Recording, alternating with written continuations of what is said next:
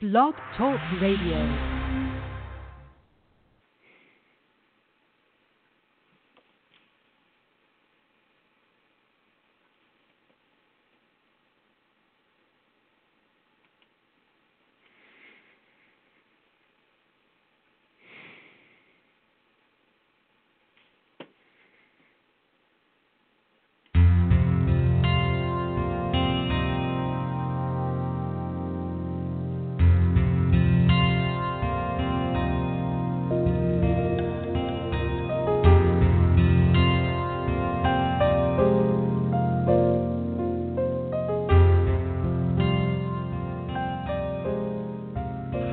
This is the Sunbury Press Authors Interview. I'm Van Carter.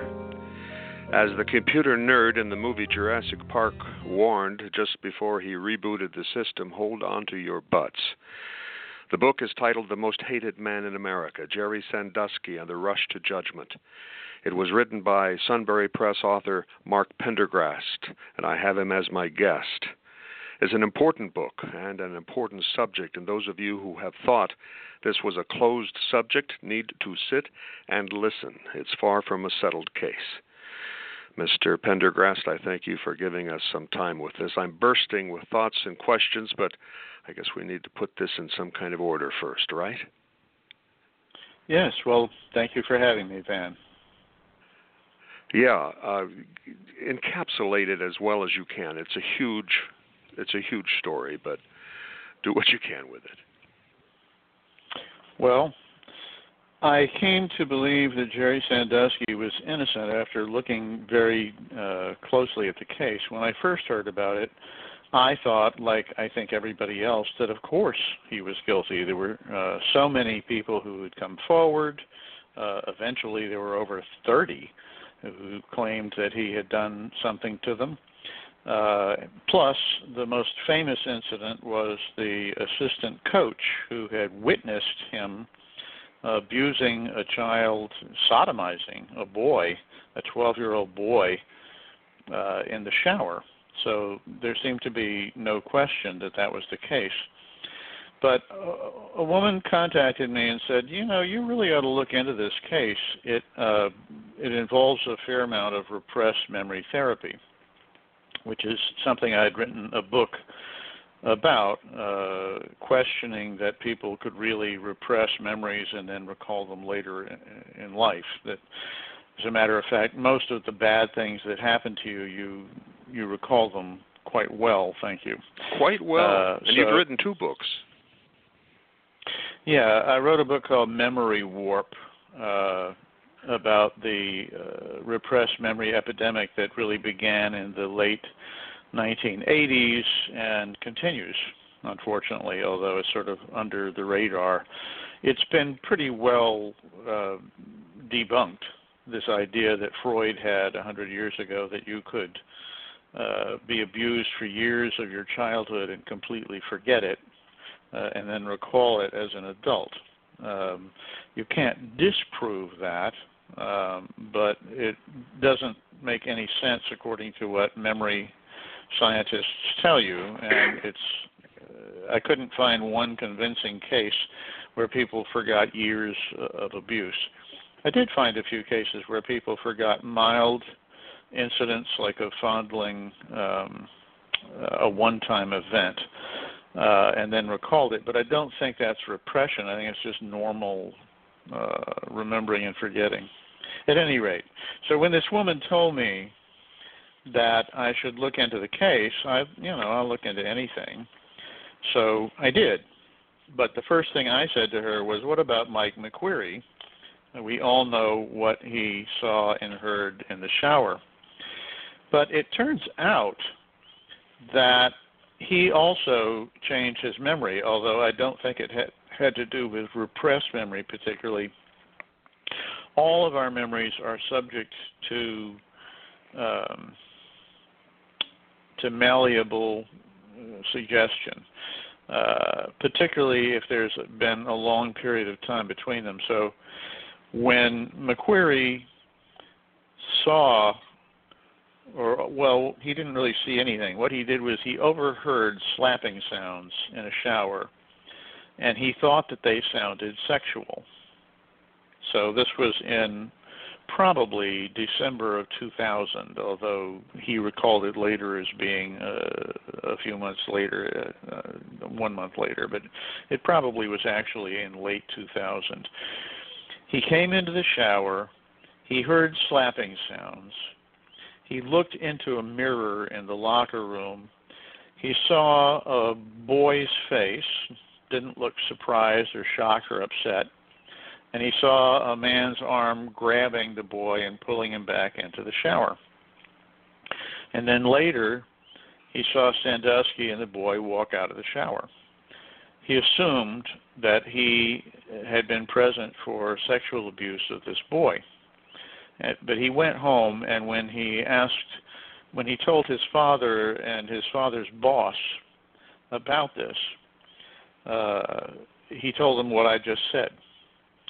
And his boss, who was, used his mode of, who was a doctor who asked people normally what happened, said, but what did you see, Mike? What did you see? He just kept saying that he had overheard these sounds. So they told him, and by the way, so the doctor is a mandatory reporter. If you suspect child abuse, you have to report it. Right. He didn't. He But said, "Look, Mike, he didn't suspect child abuse because of what he'd heard." No.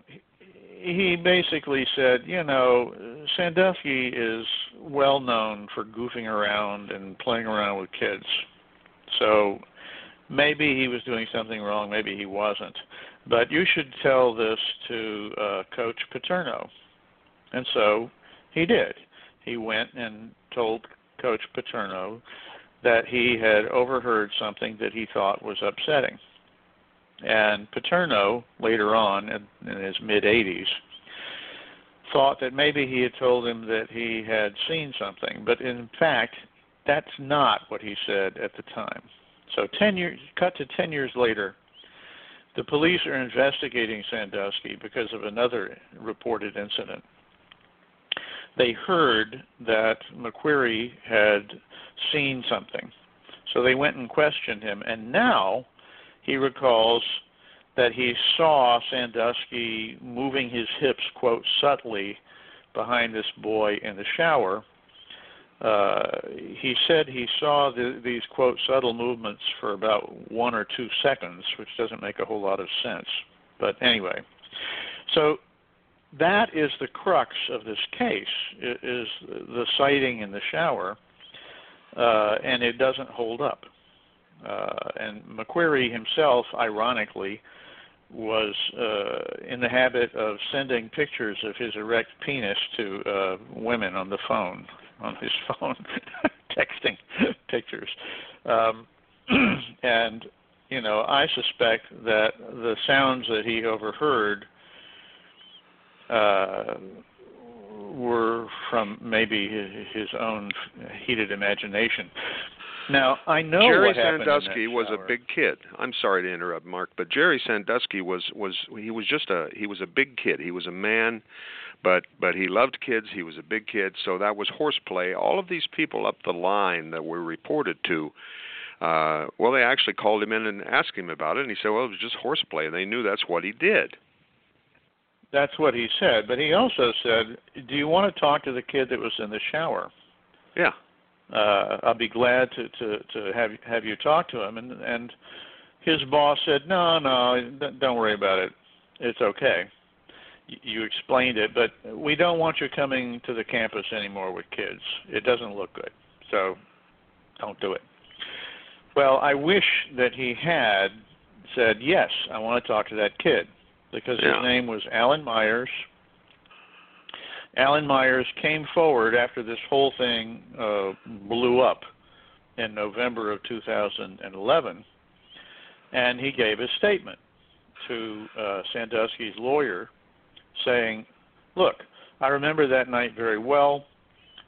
We were slapboxing with each other. We were snapping towels at each other. That's the sounds this guy overheard. Jerry Sandusky never abused me in any way. He was a father figure to me. I had him stand up instead of my father at my senior high school football game. I drove for many hours to attend his mother's funeral. I lived with the Sandusky family for a summer after I graduated. And, this is an ex-Marine, and that's what he said. Now, you would think that would have settled this case and he would have been called to testify, but in fact he was not called to testify because about 2 weeks after he gave that statement, he flipped. He got a lawyer named Shubin, who represented many of the Sandusky people who... A contingency lawyer. Yeah, a contingency lawyer. I'll take your case for free as long as I get 25% of everything that we get from the case, or something along those lines. So Myers, oddly enough, never has said precisely what Sandusky is supposed to have done to him, despite numerous attempts by the police to get him to say something. Eventually, they sort of threw their hands up and gave up. Shubin at first wouldn't let them talk to him at all by himself, insisted that he be present. The police didn't want that. Eventually, after many attempts to get him to say something, he said, well, he might have done something to me, but he didn't really say what. Finally, many years later, last year, he testified and he said that he had been abused. Didn't say exactly how and didn't in fact say who. Didn't even say it was Sandusky who abused me. So the whole case with the shower incident with Mike McQuarrie smells highly of fish. Well, the whole thing it's amazing, Mark. I'm an old newsman, and I was a fair investigative reporter in my time, and this entire book that you have written, you wrote it like a newsman. That's what makes it so gripping and effective. You've just laid out the facts, and what I have gleaned from reading your book, and I became more and more incredulous as I went along, as to I can't believe this is what happened, but the way I added up is that this all began from a couple of reports, both of which turned out to be nothings, but then the local PD decided that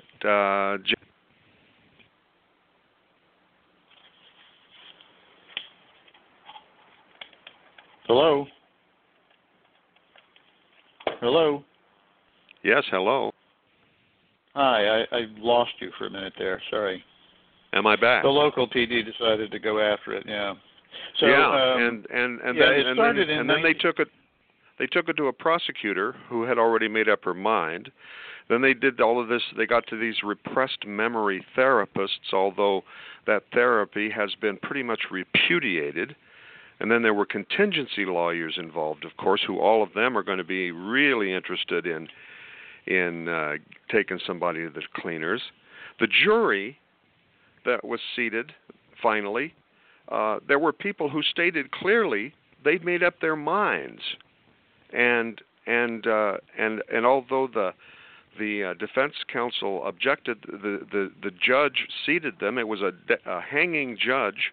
He had an extremely poor defense team, and several of these young men, all of whom had been troubled boys from sketchy backgrounds, now telling their stories differently every time they told it, all claiming they hadn't remembered any of this until recently.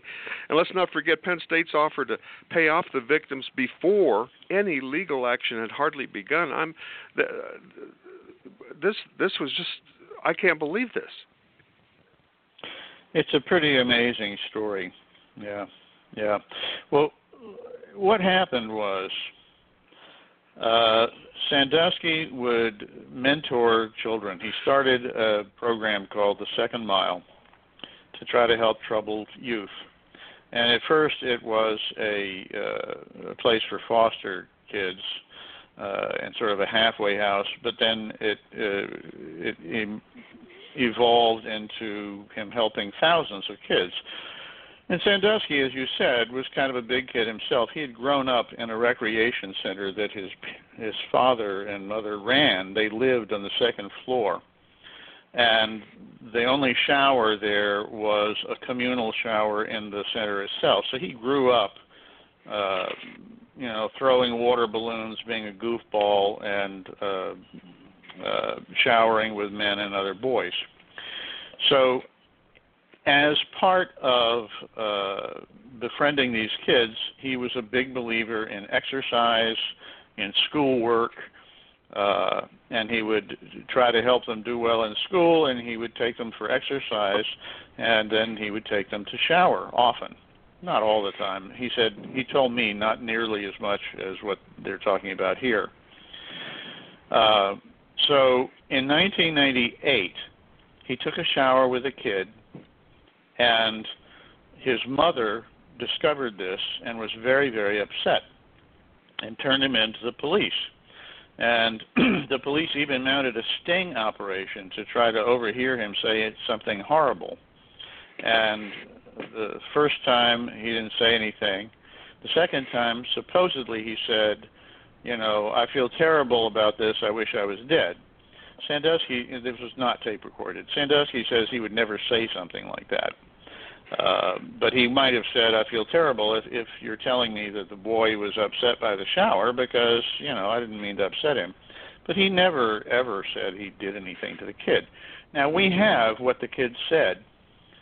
We have the transcript of the interview that the police and the Child Protective Services did with this kid the day after the shower in 1988.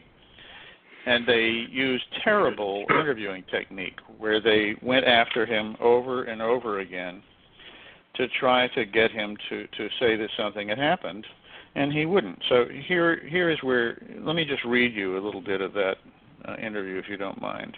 It's on page 19. Okay. At any time in the shower, did Jerry's penis look like it was erect? No. Not at all? No. Okay. At what point did Jerry then, what did he do to you then? Well, first, like he was pretending to try to squeeze my guts out. He just trying to get the soap out of my hair, and he lifted me up. But he lifted me up pretty high. My feet was just around his waist. My back was touching his chest. Are you telling me he never touched you any place that was inappropriate? No, he did not. Did he ever ask you to touch him in any place inappropriate? No. Okay, do you know what a good touch is and a bad touch is? Yes, I do. What is a good touch? A good touch is like shaking your hand or something and a hug, and a bad touch is like touching something that you're not supposed to touch. Okay, and I'm going to ask you, this is real important, but you tell me, did Jerry ever touch you in a place that was inappropriate? No, he did not. Okay, this is the last time I'm going to say this. Okay, and I want you to know this is very important. It's very important. See, we don't want to get anybody in trouble that doesn't deserve to be. Do you feel that Jerry touched you in an inappropriate way when he lifted you up? No, I don't think so. Did he ever touch you on your private parts? No. I mean, this is absolutely terrible, terrible interviewing because it's clear what he wanted to say. You're not supposed to lead people like this. But despite the leading, he didn't say anything. In fact, this kid, whose name was Zach Constas, never came up with something, although he eventually decided that maybe he had repressed the memory and had blacked out. But he never actually said that he remembered Sandusky doing anything. Despite that, Sandusky was found guilty of molesting him because he had been, quote, grooming him to molest him, that sort of thing. How much did Penn State pay him? Well, they paid an average of $2 or $3 million to each of these people. I'm not sure what the exact figures are because they haven't revealed that. You're talking about Aaron. Go ahead. I'm sorry. You were talking about the police interviews, and they did fully tape one police interview, and in which they forgot to shut off the recorder during a break, and we could hear them talking about leading the witnesses and pumping them, trying to get them to say more. That's true. That was their star victim, so to speak, whose name was, come on now, let me find the star victim chapter. I'm blanking on the name. Was it Houts? Swisher Houts, that's right, Brett. Yeah.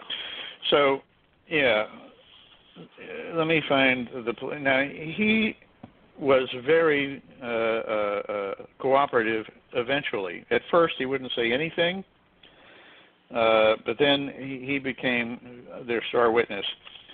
And he had been somebody that Sandusky had worked so hard with to try to get him to, to be a good student, etc. And he clearly just had contempt for Sandusky's efforts. So they introduced letters in the trial that Sandusky had written to Brett, and they called them love letters. But in fact, this is what he said. They were care a little letters. when you can.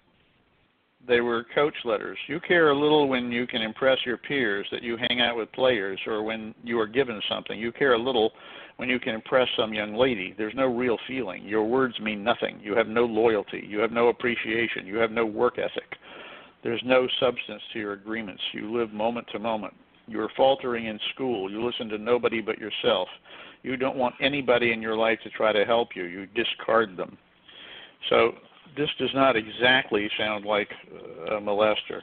At any rate, all of these young men who he was dealing with, and all of these young men who came forward, were part of this program. So all of them basically started out from what we would say the other side of the tracks. So he's trying to push them along. That's true. He was trying to, and there was a pattern that emerged. Generally speaking, when they became young teens, they would become, they weren't as impressed that this coach guy was, getting them free sports equipment that he'd gotten donated to him for, because he was a coach or whatever, and they wanted to go out and do drugs and party and be promiscuous with girls, and they didn't want to hang out with Jerry Sandusky anymore. And so that was often what happened, and he got very, very frustrated with this.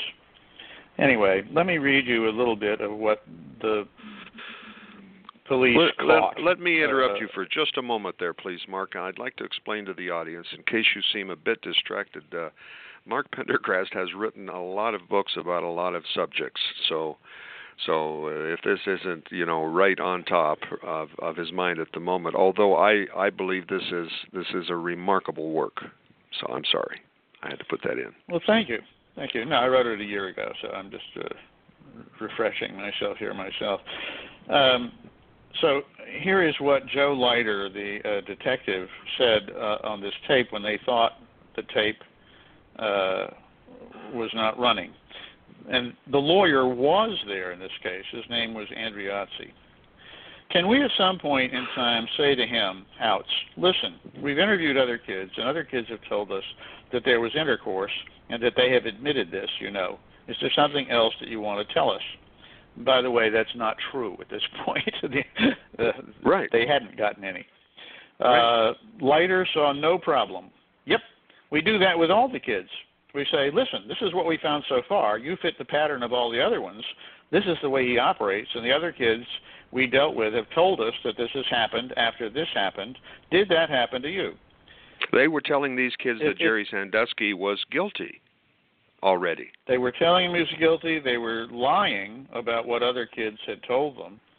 And they were saying, they said about the kid that started this whole thing, Aaron Fisher, victim one, who we'll talk about in a minute. We had a kid in here the other day who thinks the world of him, Sandusky. we never got that far with him. I think we're going to talk with him again because he left here. In fact, I said to him, we're done with you now. You're shot. Your mind is absolutely a sponge. I mean, this is a horrible thing to do, sit these kids down. I keep calling them kids, but in fact they were young men. Sit these people down, and then they realize, oh, man, I didn't realize that's what he was doing this whole time. None of them had any memories at all of this originally. So then, when they bring the kid back in, they say, before we start again, I just want to let you know you are not the first victim we have spoken to. We have interviewed 9 adults, and you are doing very well. You're doing very well. But, and then they wanted him to say that there was oral sex, and that became sort of the holy grail for them, and eventually he did. Now, let's go back to Aaron Fisher a second. This kid was only 15 years old when they began when his mother suspected that he was abused, and his mother, according to the next door neighbor, was really in it for the money. She saw this as a golden way to get a lot of money, and you'll see a picture of her in my book that she posted on MySpace, very proud of herself for being drunk at a bar, saying, that's me at the saloon, who knows who that guy is, lol, laugh out loud. So she liked Sandusky taking her kid because it would allow her to go and party. But she then decided that he must have done something bad to him. Now, Fisher said at first that after they had wrestled around, Sandusky would hug him tight and crack his back, which is something that I will tell you, I used to be a wrestler, and I used to have people step on my back to crack it because it felt good. Yeah. So this is, not too surprising. So they asked him at Child Protective Services, well, did you both have your clothes on? Yes, we did. We both had our clothes on. That was it. That was what he said. So they suspected something must have happened besides this. They handed him off to a therapist who happened to be upstairs named Mike Gillum. And Gillum was absolutely sure that something had happened to him, and he proceeded to sort of educate him about how he might have repressed the memories. Even though he was Gillum a repressed memory guy. Well, he claimed he wasn't. But if you read, fortunately, they ended up writing a book about this. Gillum and Aaron Fisher and his mother. It was ghostwritten by somebody, but they, did the interviews for it. So we know what he did. And this is amazing. So he says, if I'm lucky, the children who were abused just acknowledged spontaneously without too much prodding. But with other ones, he asks yes or no questions. It's like that old kids game of hide the button, where the kid says yes when you get closer and no when you're on a cold trail. And this is absolutely classically bad interviewing technique, very, very leading, where you don't have to say anything yourself. I'll just guess. Yeah. And you nod your head, etc. So Gillum kept telling him that he knew he was abused. He said, though I knew he was 15, I couldn't get over how young he looked, and his mental function and maturity appeared to be that of a 12-year-old as well. So he finally got him to say yes to some things, and he claims he got him to say yes to oral sex, although he told the police no for several months after that. Yeah, so and they here's just kept another pushing. Thing. He kept pushing and pushing and pushing. So after Gillum explained to him that this behavior of Sandusky was really grooming behavior, that he was a classic profile of a predator, Fisher said, I was good at pushing the memories of abuse all away. Once the weekends with Jerry were over, I managed to lock it all deep inside my mind somehow. That was how I dealt with it until the next time. Mike has explained a lot to me since this all happened. He said that what I was doing is called compartmentalizing. I was in such denial about everything. So it's very, very clear that this was repressed memory. And Aaron Fisher, oddly enough, he's from Lock Haven, Pennsylvania, and there's a guy named John Ziegler who did a lot of digging on this case, and there's a whole chapter about him in the book. I saw that. And he dug up lots and lots of people who knew Fisher who didn't believe a word of this from his hometown. And Fisher himself complained bitterly that, nobody would believe him from his own hometown.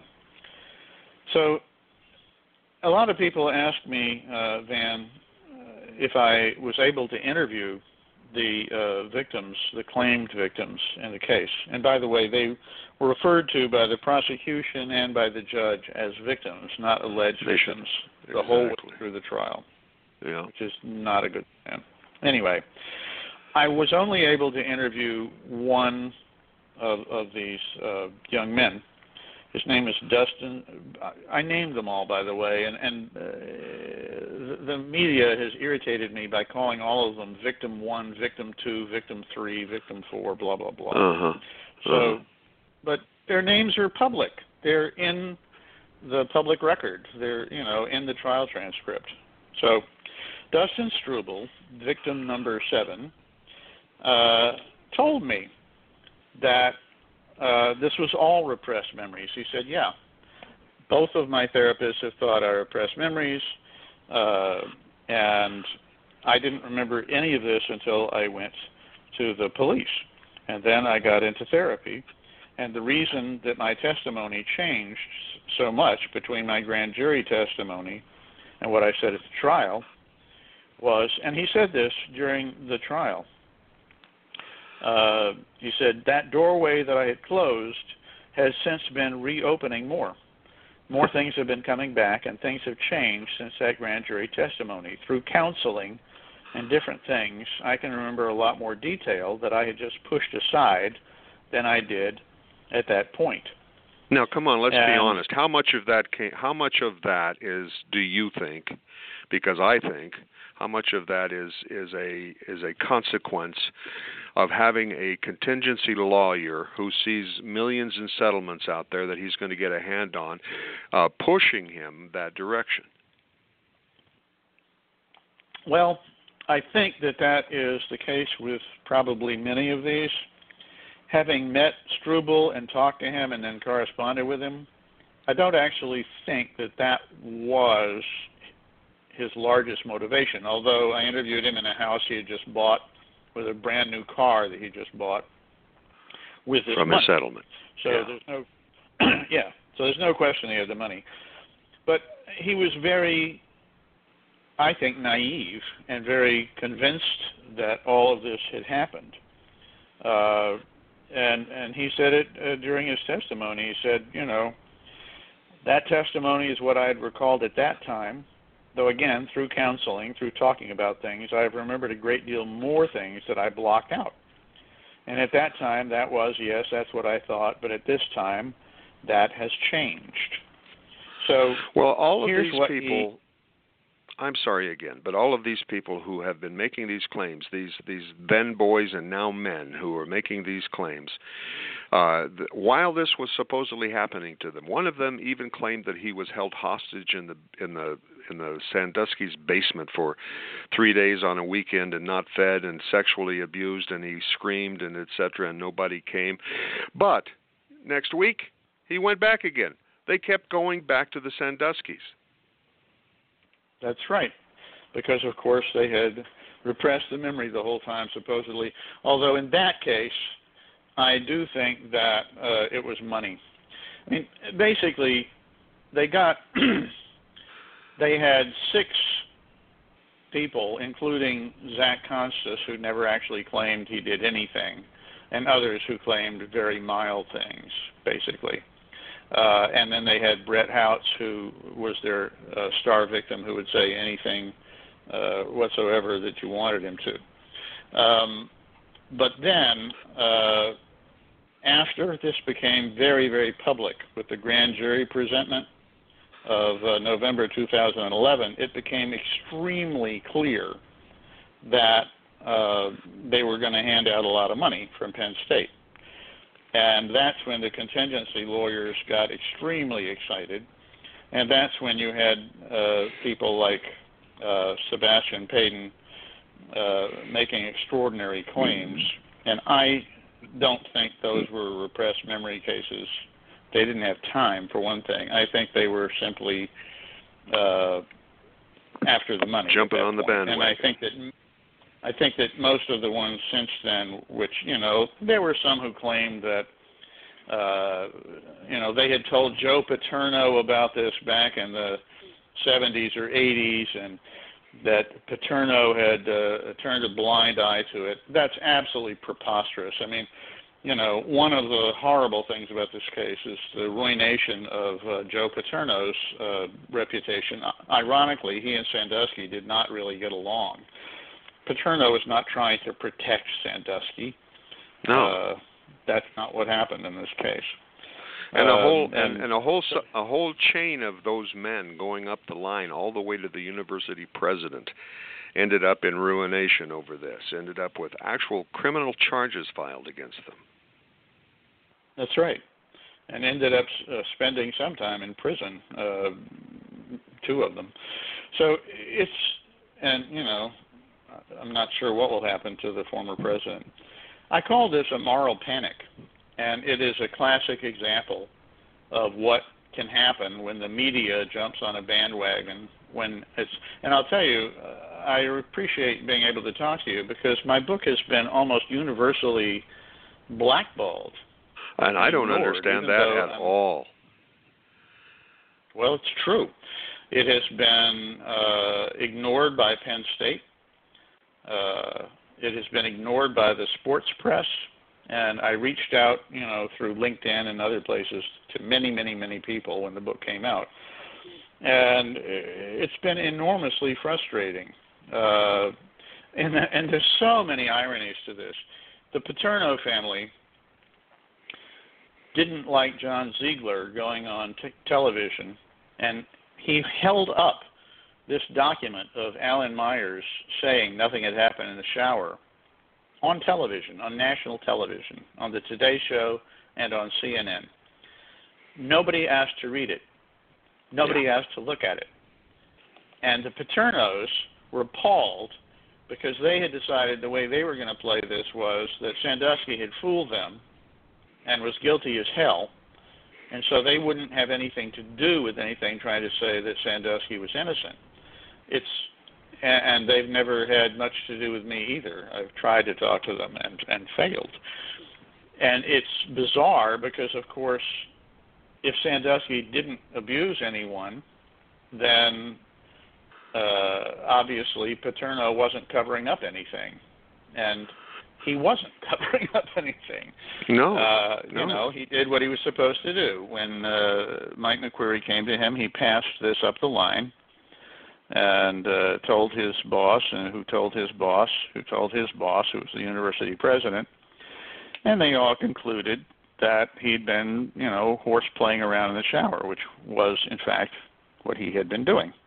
And they ended up with criminal charges. Yeah. I'll tell you, besides just the rush to judgment, as is in your title, to me it's like it was public hysteria. It reminds me of the Salem witch trials.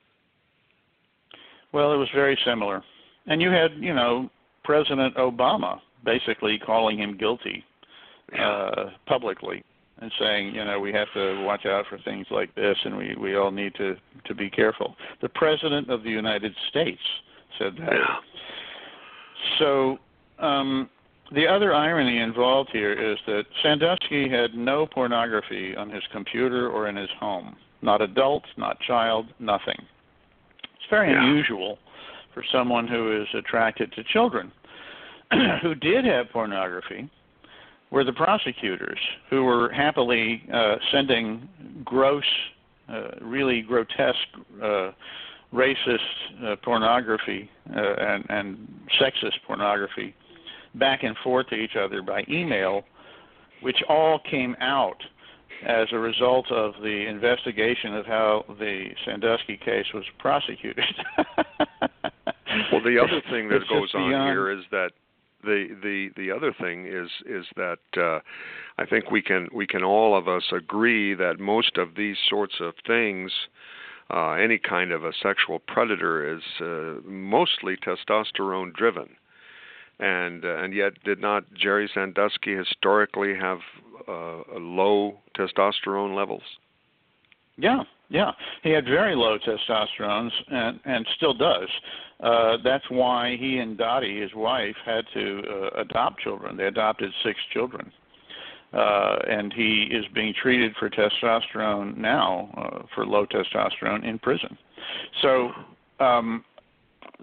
that should have come out at trial. It didn't. I mean, his defense lawyers, to their credit, tried to quit right before the trial and said, we're totally unprepared. People are going to look back at this as a joke. And the judge wouldn't let them, and they should have quit anyway, but they didn't. But they did an absolutely hideous job. The main guy was named Joe Amendola, and he couldn't hear very well. So he often didn't hear what people were saying. He did a terrible job in terms of jury selection. And he made statements that seemed to, his opening statement was unbelievable, which he said later he was being sarcastic. But give me a break. This is the first thing you say is the state has overwhelming evidence against my client. Yeah. I'm facing a major uphill battle like climbing Mount Everest. Yeah. Unbelievable. And the judge allowed, in the opening statement, the prosecutor was allowed to talk about how they had blocked these memories out, and he showed blown-up pictures of them as children with the implication that, these poor boys had been abused.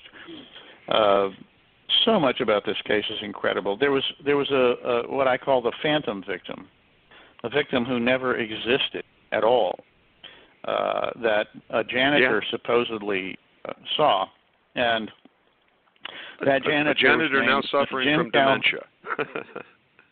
Now suffering from dementia, but what I found, and so it was secondhand hearsay evidence that was allowed into court and should have been inadmissible in the first place.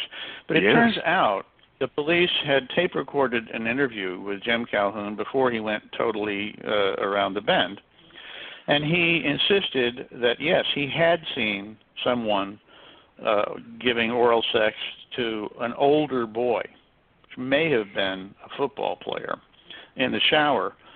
But when he was asked if it was Coach Sandusky, he very vehemently said, no, it was not Coach Sandusky. I know him. No, it was not him. And the defense lawyer missed that entirely. Yeah, and he claims he heard it but decided not to play it, which I don't believe. No. Either he's utterly incompetent, or I think he never listened to it. He said he had, like 12,000 pages of stuff to read, all these tapes. He never listened to that. I'm quite sure he didn't, or he would have played it. He never called Alan Myers to the stand, which he should have, to say what he never introduced that statement I told you about in the shower, was never introduced at trial, because they were afraid that then the prosecution would say, well, now he's saying otherwise. Well, so what? You should have had that in there. Anyway. So Jerry Sandusky sits in jail right now, still in prison, and do they still have him in solitary on a suicide watch? No, thank goodness. Most of the time that I was writing the book, they had him in solitary confinement, and every time they would have him taken anywhere else, he would go through this whole rigmarole of having all of his items taken away and not restored. And there was a guard who had it in for him. He thought he was going to drown from urine and feces at one point when it overflowed from another prisoner. One of the things that this book is revealing about is not just the Sandusky case, but the way that our prison system treats people. If I can go off on my high horse for a minute, we have more people in prison in this country than any other country in the world, both per capita and in total numbers. And many of them, not the majority, but a sizable minority of them, are innocent. And many of those are black, are African Americans. So absolutely. Sandusky, in a way, I felt guilty about focusing just on his case because he's a prominent white guy. But the fact that it could happen to him, just imagine, and he had at least, a support network and money enough to hire a lawyer, even though he wasn't the best in the world. Just imagine what happens if you're falsely accused of abusing children, which is a very, very high-profile crime, and you didn't do it. Well, you're toast. If you don't have any money, many people take plea bargains. In fact, one of the reasons I concluded that Sandusky was innocent was that he refused any plea bargain, didn't make any attempt to take one. But many people who are innocent take plea bargains because they're facing a choice of either facing, 20 years or the rest of their life in prison, or saying, okay, I did something they didn't do. And well, Jerry Sandusky has 2 years. Jerry Sandusky has never wavered from proclaiming his innocence, and I can't remember who the expert it was that you quoted in your book as saying that some sexual predator expert or something who said that Dr. Fred Berlin. They all start off proclaiming their innocence, and then almost universally they all break down and they just start making up excuses for it. And the only one that person had ever seen who continued to proclaim innocence actually turned out to be found innocent. That's right. Yeah, I mean, there were so many. The first thing I did was to interview Sandusky's 5 children who remain convinced that he's innocent. And they all told me the same thing. Dad is a big kid. We had a wonderful childhood full of games and happiness and family outings, and Mom and Dad are great people, and we don't believe a word of this. And those second-mile kids, he treated them just like he treated us. And yes, he's a touchy-feely, huggy guy, but no, he didn't abuse us. Now, let me talk about Matt Sandusky, the one kid that turned on him, because I think many people, and Matt has now made a career out of going around talking about this. He never testified at the trial because he flipped in the middle of the trial. But he's the reason that Sandusky himself never got to testify, because his lawyer decided that because Matt was now saying that his father had abused him, that if they called Jerry, that would open the door for Matt to testify. So they didn't have him testify. Right. But this is, I was able to be in touch with the woman that Matt had an affair with, who was living with the Sanduskys, and how they attempted suicide. And now Matt represents this as that he attempted suicide because he was being abused. But she didn't say that at all. She said he never mentioned anything like that to me. Yeah. So, and then he told the police that he was just beginning to get back repressed memories in the middle of the trial. Sure. And the police said, well, do you remember oral sex? And he said, no, not yet. So then he goes on Oprah, and he tells her, yeah, now he remembers the oral sex. And he said, for him to have done those things to me, for him to have performed oral sex on me, forced me to do the same to him, for him to kiss me on the mouth. And then Oprah interrupts and says, did he ever try to anally penetrate you? Yes, I mean, he did digitally with his fingers, and he did try, but I was never anally penetrated. So based on what you're telling me, Winfrey said, you actually repressed a lot of it. Absolutely. The physical part is the part, you can erase. My child So we've got self, So we've got 7 or 8 guys here who now claim all of these things happened, and none of them could. None of them remembered it directly right away. None of them could just say, "Oh yeah, that happened to me too." I mean, 7 or 8 people who can't remember anything. I'm sorry. Well, it was the first. That's actually true of the 2 later ones too that came after the grand jury presentment. First, they were just 6, which included the phantom victim who never existed, and which included Zach Constas, and which included others who said nothing had ever happened to start with.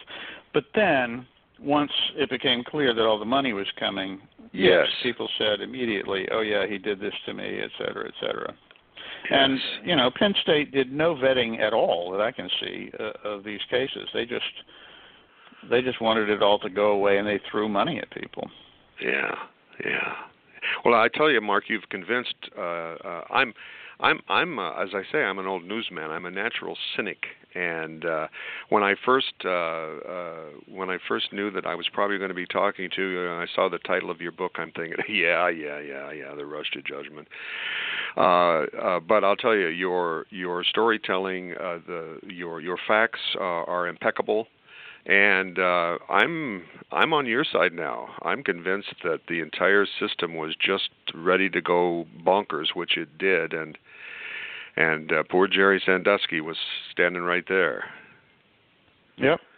And the Free report that Louis Free did was a travesty. Ignored a lot of stuff. There's a I found it interesting that the former FBI director Free comes in with this report that's just lambastes everybody, and yet the FBI themselves did a report that pretty much found found the opposite. Well, it wasn't the FBI, but it was a government agency, and the guy who investigated interviewed a whole bunch of people, and this was right after the grand jury presentment came out, and basically concluded that nothing had happened, that there was no cover-up. He was focusing primarily on Graham Spanier, the college president, but he concluded that the whole thing was, nothing. There was a big to-do over nothing. And John Ziegler, who is a very diligent researcher, he can be an abrasive personality, but boy, he has been on this case before I was, and for a long time. And he has a website called framingpaterno.com, which I highly recommend that people look at. And his career was basically ruined from trying to scream from the mountaintops what had happened in this case. And as I said, I've been basically ignored. So it's been a very frustrating experience. So I hope it's got to have been. Let me say one other thing. I say this in every interview. Please, people, get the book. You can buy it on Amazon. It's a paperback. And I think Van will testify, it's pretty long, but it's not hard to read. And it's read very it. Easy. Because unless you read it, you're not going to believe this. No. I can't convey it to you in the space of an hour. Yeah. Well, I got to say, Mark, first, I'm flabbergasted. I'm also angry and embarrassed that the society in which I live could behave so much like those historical Puritans of Salem witch days. I really almost have no words after reading this. Mark, this is one of the most significant books I have read in years. Thank you for your work and for sharing it. Well, thank you for reading it and for bringing it to people's attention. Okay. Folks, seldom are you going to hear me tout something as a must-read, but this ranks right up there in my mind with Bob Woodward's newly released expose, Fear. You'll be able to find this wherever they sell books. The Most Hated Man in America. It's by Mark Pendergrast, and it is a must-read. This has been the author's interview from Sunbury Press.